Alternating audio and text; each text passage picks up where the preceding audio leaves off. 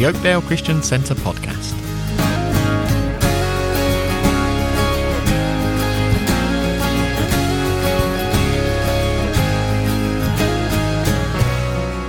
This week we start a new series looking at Jesus' prayer from John chapter 17.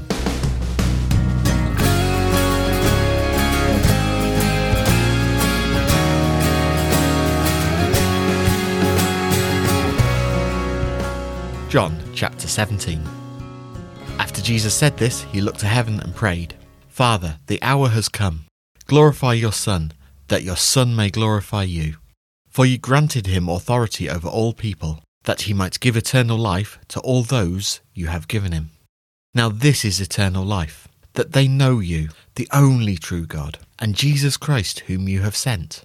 I have brought you glory on earth by finishing the work you gave me to do.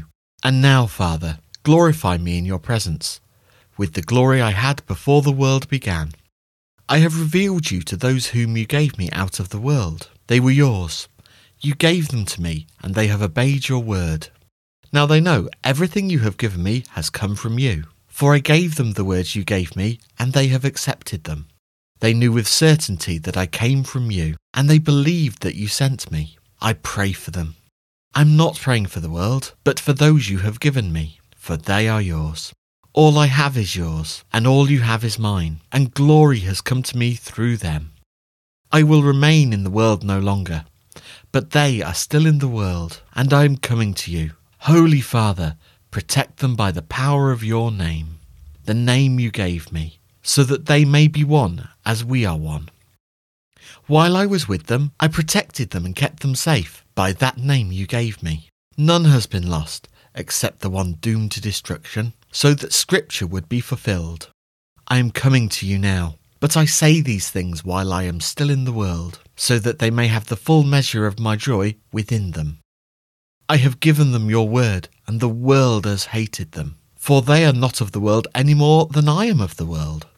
My prayer is not that you take them out of the world, but you protect them from the evil one.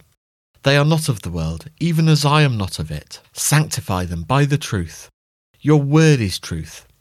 As you sent me into the world, I have sent them into the world. For them I sanctify myself, but they too may be truly sanctified.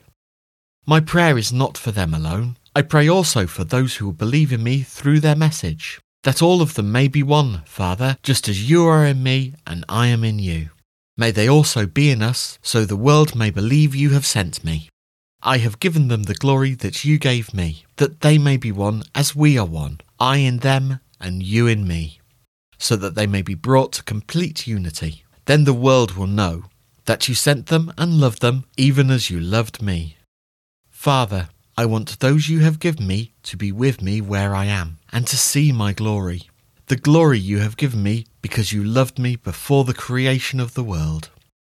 Righteous Father, though the world does not know you, I know you, and they know you have sent me. I have made you known to them, and will continue to make you known, in order that the love you have for me, and that I myself may be in them. Amen. Well, this is the longest prayer, recorded prayer of Jesus, and of course, Jesus was praying in the private, and Jesus went from place to place in between prayer meetings. We know that that was why he was so concerned that the house of God was a house of prayer. That's why he taught his disciples, didn't teach him how to preach, didn't teach him how to do miracles. He taught him how to pray, because that's the most important thing. And again, we so often forget that. Lord, as a church, and we can go through to many churches where some churches don't even have a prayer meeting, and if they do, no one's there, and because we forget that's the most amazing thing, that we can actually commune with Almighty God. And Jesus wanted this to be recorded, so he was with the disciples. We can see that, and he's obviously talked them through lots of different things. 14, 15, 16, told them about the Holy Spirit, and now he's praying, and we can see his heart. We can see where he is. And so we'll look at this next few weeks on a Thursday. And the first part, as it says there, he prayed for himself, just revealing who he was, what he'd done. And we see, again, the heart of God and the heart of the Lord.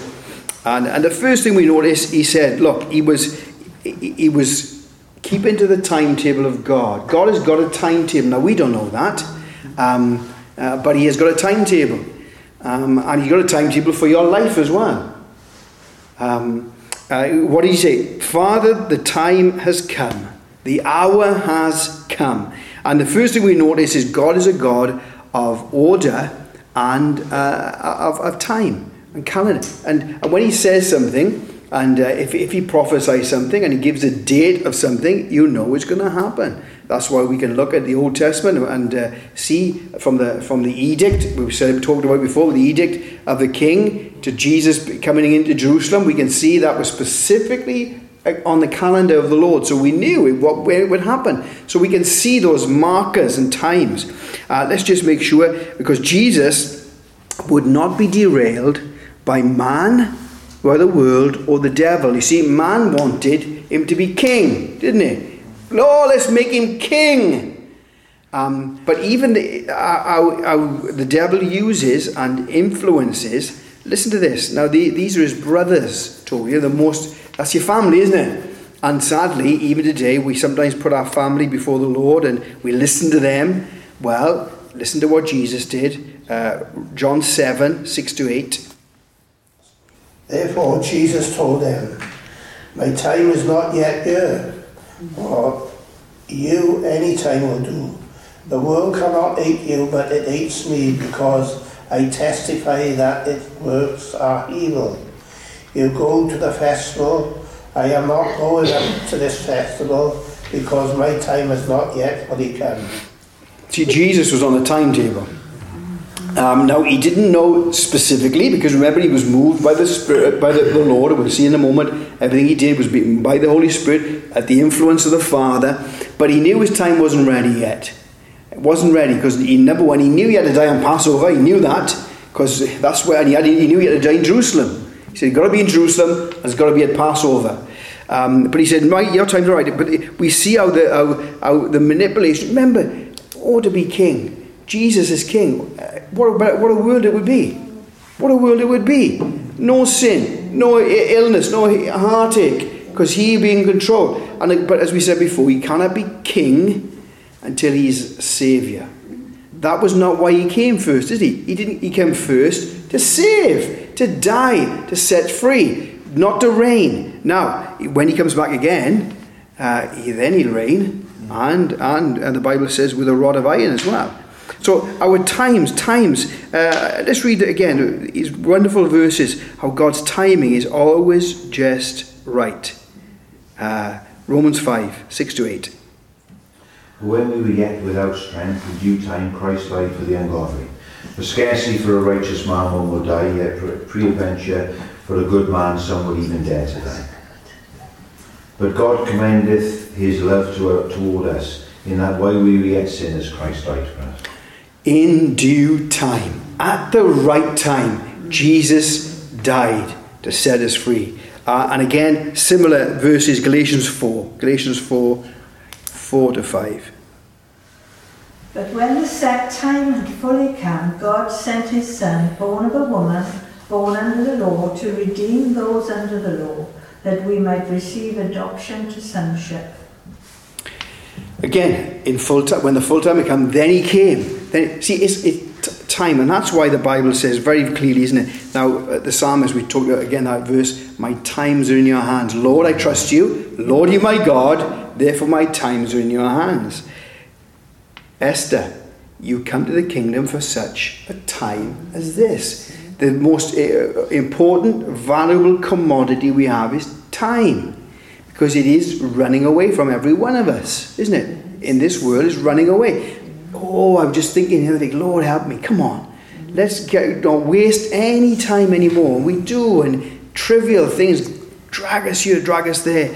And I was thinking about just people getting dragged this way, and things that are not bad, but waste time. Waste time. Take us from that which is most important. Because when we stand before the Lord, then we will think, why did I not? Why did I waste my time doing that? Why did I invest in that? So times are in his hands. And of course, Psalm 90 we know very well. Teach me to number my days aright. I love the 1 Chronicles 12. It says, the sons of Issachar understood the times and with knowledge of what Israel should do. See, when we understand and when we begin to see with eternal eyes, which Jesus is trying to teach us, because he comes on to that now in a moment, eternal eyes, then we change our priorities, don't we? We change all our perspectives. And again, I was reading this morning about giving and just ploughing into the kingdom and ploughing into people's lives, giving. And again, when we get into eternity, that we wish we'd given more and invested more. That's what the Bible says. It is time to seek the Lord. And of course, put our lives in his hands, because what we do is that we don't like God's timing, do we? No, we don't like his timing, because his timing is not my timing. We want something done yesterday, and that's too late for some of us, isn't it? I mentioned no names. It's got to be done yesterday. No. As I said many times before, they never ask you how long you took to do the job, do they? They just say, is the job good or bad? My brother taught me that. I thought it was a good one. It's a bit of wise words. Not many from his lips, or Andrew, but that's one way. Don't ask you how quickly you've done the job. Just is it a good or a bad job? Isn't it? And God's timing is absolutely perfect. So the Lord knew God's timing. And he was working according to his timetable, not according to the world's, not according to his family, not according to anything else. Even though to him to be king is wonderful. That's not why he came. He would not be derailed. And of course, ultimately, he was here to fulfill his mission. We'll read about that in a moment. But to bring glory to God. To please the Father. This is towards the end. We know at the beginning of his ministry, right at the beginning, at the baptism, this is my son, I'm well pleased. Well, let's go towards the end of his ministry and see what God's verdict was over him then. Matthew 17, verse 5. While he was speaking, the bright cloud covered them, and a voice from the cloud said, "This is my son, whom I love. With him I am well pleased. Listen to him." Bless the Lord. He can say that that he loves us. We're his sons and he loves us. But I don't know if we're well pleasing all the time, are we? Oh, Lord help us. But he wants to be able to say that, doesn't he? Well pleasing at all times. And then our words, because what he said, listen to him. See, when we are well pleasing to him, our words, our very life emanates. But that's what he was here to do, to glorify the Father. John 12, 27-32. And Jesus answered them, saying, The hour is come that the Son of Man should be glorified. Verily, verily, I say unto you, except a corn of wheat fall into the ground and die, it abideth alone. But if it die, it bringeth forth much fruit. He that loveth his life shall lose it, and he that hateth his life in this world shall keep it unto life eternal. If any man serve me, let him follow me, and where I am, there shall also my servant be. If any man serve me, him will my Father honour. Now is my soul troubled, and what shall I say? Father, save me from this hour. But for this cause came I unto this hour. Father, glorify thy name. Then came there a voice from heaven saying, I have both glorified it and will glorify it again. The people therefore that stood by and heard it said that it thundered. Others said, an angel spake to him. Jesus answered and said, This voice came not because of me, but for your sakes. Now is the judgment of this world. Now shall the prince of this world be cast out. And I, if I be lifted up from the earth, will draw all men unto me. Bless the Lord. The glorifying of the Father and glorifying the Son was all wrapped up in that mission of salvation. The obedience that he with salvation. In just the previous or the next chapter, the Bible says Judas leaves. And Jesus says, now the Son of Man is glorified, and God is glorified in him. If God is glorified in him, God will also glorify him in himself, and will glorify him immediately. See, it was all tied up in the obedience of the Son glorifying the Father. And as he is our example, as we'll go to the prayer further on in a couple of weeks, our great chiefest aim is what? Chief aim of man is to glorify God. Glorify. He created us not just to be in fellowship, in relationship with him, but we would glorify him. Bless the Lord. We would bring him honor. And he would get the glory because he could take lost souls like me and you and change us and make us like the Son. What a great gospel. But it all started with Jesus saying, Lord, I've just come to glorify you. Now glorify me. Let's press right through into to fulfilling this. See, Jesus, the Bible says, on his earthly ministry, was not looking for glory from men, was he? And that's what's the word I'm looking for? Is really appealing. It's I was reading just a quote from Robbie Williams. He said, "It's intoxicating fame, but it's isolating as well. It's intoxicating." And of course, Jesus, remember, they were Jesus, and they were throbbing and thronging around him and say, "Oh, you're fantastic, you're wonderful." But the Bible says he would not listen to their praise because he knew what was in a man. Because he knew a week later they were going to say, "Crucify him." He was not looking for glory from man in this earthly ministry. Why? Because he knew it would derail his mission. His mission was ultimately to die and set us free. And to be obedient to the Father.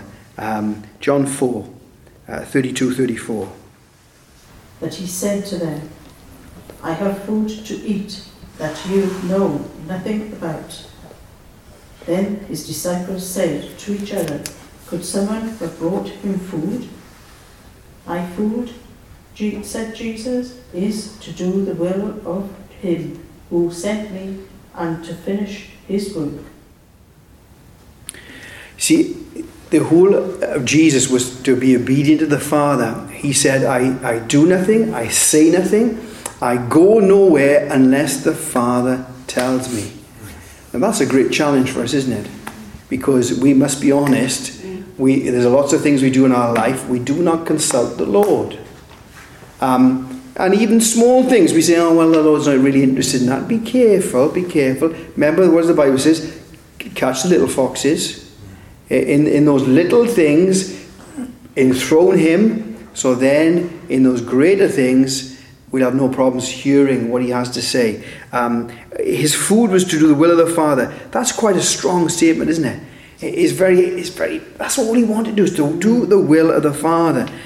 John 8, 28-30.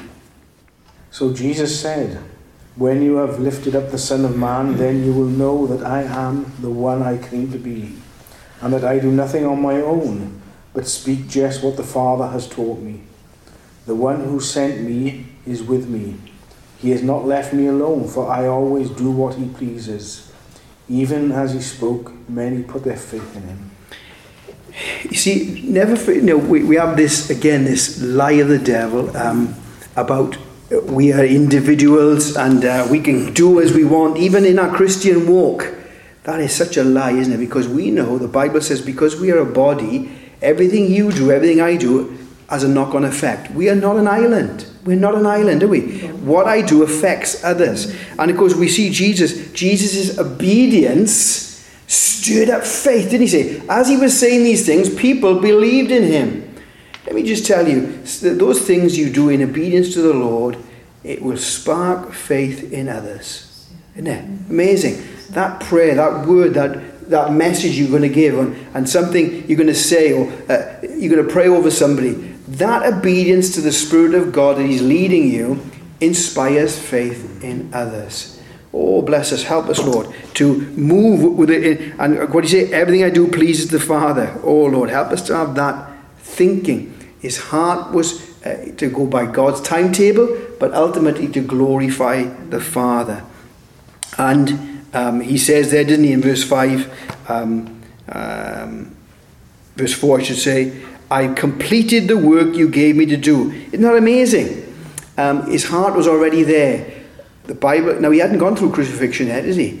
But we just read a few verses, chapters back in Luke 9, the Bible says he set his face as flint.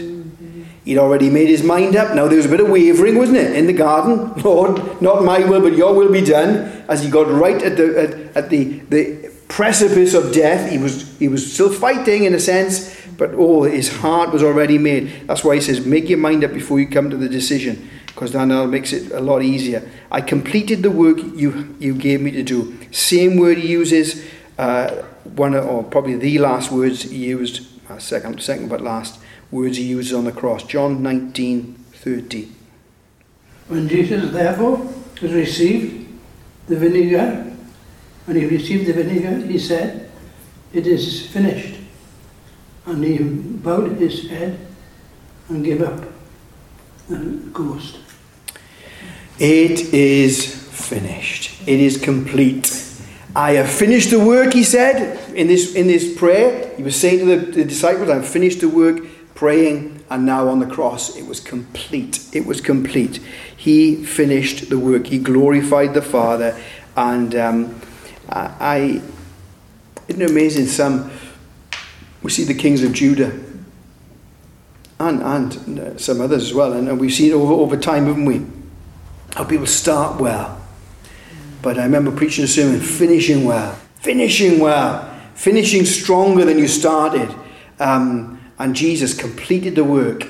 All those kings of Judah, the Bible says, in their latter days, and not all of them, some of them, in their latter days, they became proud because of all the achievements they'd done, or that God had done through them. But of course, what we tend to do is that we think we've done it.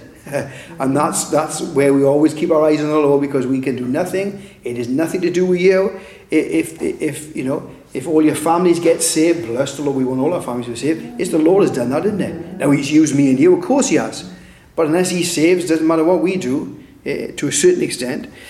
So it's the Lord to complete his lovely work. And then he goes and gives us some great insight now. God has granted him.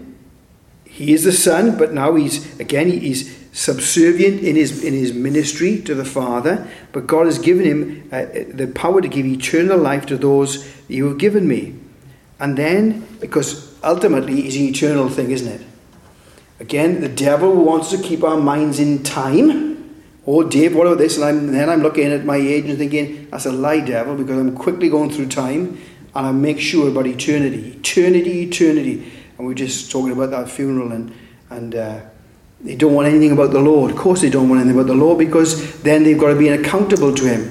Let's talk nothing about the Lord. Let's make it humorous. Let's not try and think about death. That's what happens, isn't it? We divert our attention from death and where we're going to go, and if there's anything after death, because when we begin to think about it, if there's something after death, I'm in trouble because I'm not prepared for it. But Jesus' heart, get ready for eternity. He was all about get your eyes on the Lord, get your eyes on eternity, because he said, I've given them eternal life. And then he defines what eternal life is. Bless the Lord, that you may know you. And then he distinguishes God the Father from any other God. Very interesting. Don't you see this very often, if at all? The only true God. Now there are many gods. And sometimes we make God who's not a God in our own imagination. But there's only one true God and his Son, Jesus Christ. Again, the Trinity, he's making himself equal with the Father there again, so we understand. But to know him, that is eternal life, he said. You want eternal life? This is key. John 10. I am the good shepherd. I know my sheep, and my sheep know me. Just as the Father knows me, and I know the Father, and I lay down my life for the sheep. See, we've showed you that. I remember showing that, if you go to YouTube, where, of course, in our country, we drive sheep, don't we? Get our sheepdogs and off they go. But in the East, the shepherd's in front, and they follow the shepherd. And I showed that picture about a guy, I don't know what city it was, in Beirut or whatever. He's taking his sheep across the main road, like it's a dual carriageway. And he's in front, and all these sheep are following him. Amazing. Why? Because they know the shepherd. And again, I showed you that other clip where he had all these, I don't know, they look like students calling the sheep, whistling to the sheep. Sheep didn't even budge. The shepherd whistled, called. You want to see them. Their ears pricked up, and they all came. because they knew the shepherd. And that's, you see, he gives us an insight that to know him is real, is true, and it's as consistent and as powerful as that, as the sheep knowing the shepherd, as a son knowing the father. And that is really the essence of us. Our essence is to know him. We were created to know him, by him, for him, and to know him. Philippians 3, 10 to 11. That I may know him and the power of his resurrection, and the fellowship of his sufferings, being conformed to his death, if by any means I may attain the resurrection from the dead. See, Paul understood that. Remember, Paul, just before that, he talks about what he could have been, or what he was already in the Jewish circles, way ahead of everyone else. He could have been, he was in the Sanhedrin, he would have been the top dog, if you like. But he said that meant nothing. Rubbish. It's nothing but to know him. And his heart's cry, desire was to know the Lord. Why? Because he knew it was what he was created for, but he knew it was eternity. It knew it was eternal. This intimate relationship with the Lord, with God, is for eternity.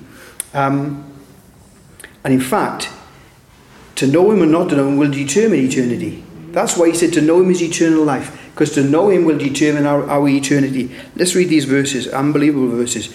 2 Thessalonians 1, 6 to 10. God is just. He will pay back trouble to those who trouble you, and give relief to you who are troubled, and to us as well. This will happen when the Lord Jesus is revealed from heaven in a blazing fire with his powerful angels. He will punish those who do not know God and do not obey the gospel of the Lord Jesus. They will be punished with everlasting destructions and shut out from the presence of the Lord and from the glory of his might on the day he comes to be glorified in his holy people and to be marvelled at among all those who have believed. This includes you, because you believe our testimony to you. See, it's very clear, isn't it? Very strong. That our judgment is, Matthew 7 says, isn't he? Many will come and say, Lord, Lord, did we not do this? Did we not? Lord, Lord, there's enthusiasm, there's things we've done. He said, I did not know you. See, the judgment is all about knowing him. That's why he says, this is eternal life, that you may know me, you may see me, you understand me, you perceive me. And there's a progression, isn't it? That's why Paul could say, I get caught up with this. Now, I'm in this relationship with the Lord, I want to know him more. And why would we not? Unless we believe that jolly lie of the enemy. But to know the Lord is wonderful, wonderful. To know him and to be caught up with him and to get our eyes off time into eternity. That's what when we know him, that's what happens. 2 Corinthians 4, 16 to 18. Therefore, we do not lose heart, even though our outward man is perishing, yet the inward man is being renewed day by day. For our light affliction, which is but for a moment, is working for us a far more exceedingly and eternal weight of glory. While we do not look at the things which are seen, but at the things which are not seen. For the things which are seen are temporary, but the things which are not seen are eternal. Yeah, amen. It's very interesting what Marion read as well. Because when we are living with defining time by eternity, we don't, again, as she said, we don't judge someone according to the flesh. Remember, there are people that really, we ain't got a job to like, let's be honest. But remember, their eternal soul. And that changes our perspective of somebody, doesn't it? They need saving. Every man, woman, boy and girl needs saving. Whether they are obnoxious, whether they're the worst in the world, God wants us to see them where their salvation is needed. Salvation. And of course, then he says, now, our glory, our waiting glory is difficult sometimes. But he puts it in perspective, doesn't he? If you have some troubles, he said, they are momentary. Now, at the time, they don't seem momentary. But again, he's telling us, now look up. Eternity, time. Eternity, time. In eternity, our 70, 80, 90 years will be as nothing. Will be as nothing. That's why he says, get your eyes on eternity and live with that perspective. Changes our priorities and brings peace. Brings peace in troubled times. It brings peace in the temporal times. Why? Because we know it's working for us a far weight of glory in eternity. So Jesus is bringing our hearts to time. Times are in his hands. Bless the Lord. Although, careful now, isn't it? Our times are in his hands.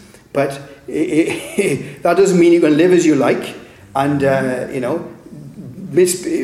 wreck your body. Well, you'll go a bit earlier than you should be. Or, again, breaking of bread is a very crucial time, isn't it? He said some have gone before their time because they didn't break bread properly. But our times are in his hands. Our heart and our life is to know the Lord, to be obedient to him, to follow him, to bring him glory. Or that the Lord could say over us, this is my beloved son. I'm well pleased of him. You can listen to him. You'll find the words of eternal life on his lips or her lips. Bless the Lord. That was Jesus. And remember, he's our example. We cannot make the excuse, he's Jesus and I'm just ordinary Dave. That is not an excuse, is it? Because Jesus says, follow me. And if it wasn't possible, then he wouldn't have said it. He would have said, do your best. I'll give you the Holy Spirit. Well, you'll be all right. No. He said, follow me. Greater things than me shall you do. Why? Because the Holy Spirit is coming. So there's our aim. What does he say? Be perfect, be complete, even as your Heavenly Father is complete and perfect.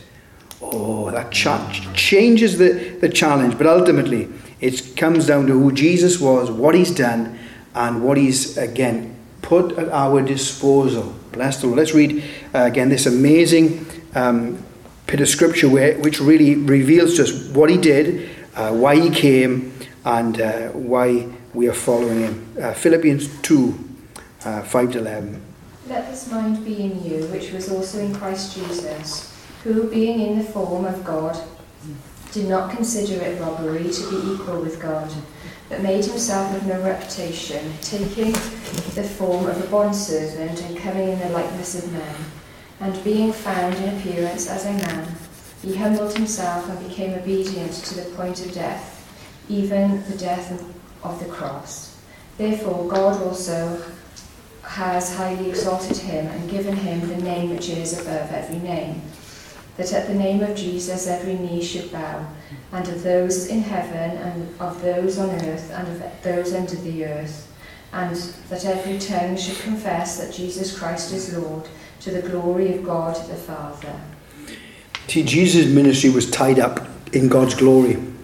In God's word, of course, if he had failed, the glory of God would have, some say impossible, but we can understand. The Son was revealing the Father, bringing glory to him through his ministry and his mission. Remember, Jesus changed his position. Yeah, he condescended, but he didn't change his person. See, when people say, oh, well, is he? No. He changed his position. He came down to where we were, identified with us, became a man. Now, he set aside his glory. Why? Because if he came in his glory, they just had a little glimpse of it on the Mount Transfiguration. They had a little glimpse of the glory. And what did the Bible say? They were frightened. Because the glory of the Lord is his nature, is his character. Moses said, Lord, let me see your glory. He said, wait a minute, Moses. He said, you can only see that as I go by. To see me as I am, fully as I am, you will be consumed. And without the righteousness of Jesus, we would be consumed. But thankfully tonight, the Lord's Prayer, this great high priestly prayer they call it, reveals straight away the Father's heart, Jesus' heart, to do the Father's will. And that's why he says to us, follow me. Follow me. Father's will, Father's ways, will and word. Hallelujah. Amen. And our hour has come. Help us to be living in that moment, day by day, to bring the word of the Lord to those around us. Help us, Lord, we pray. Amen.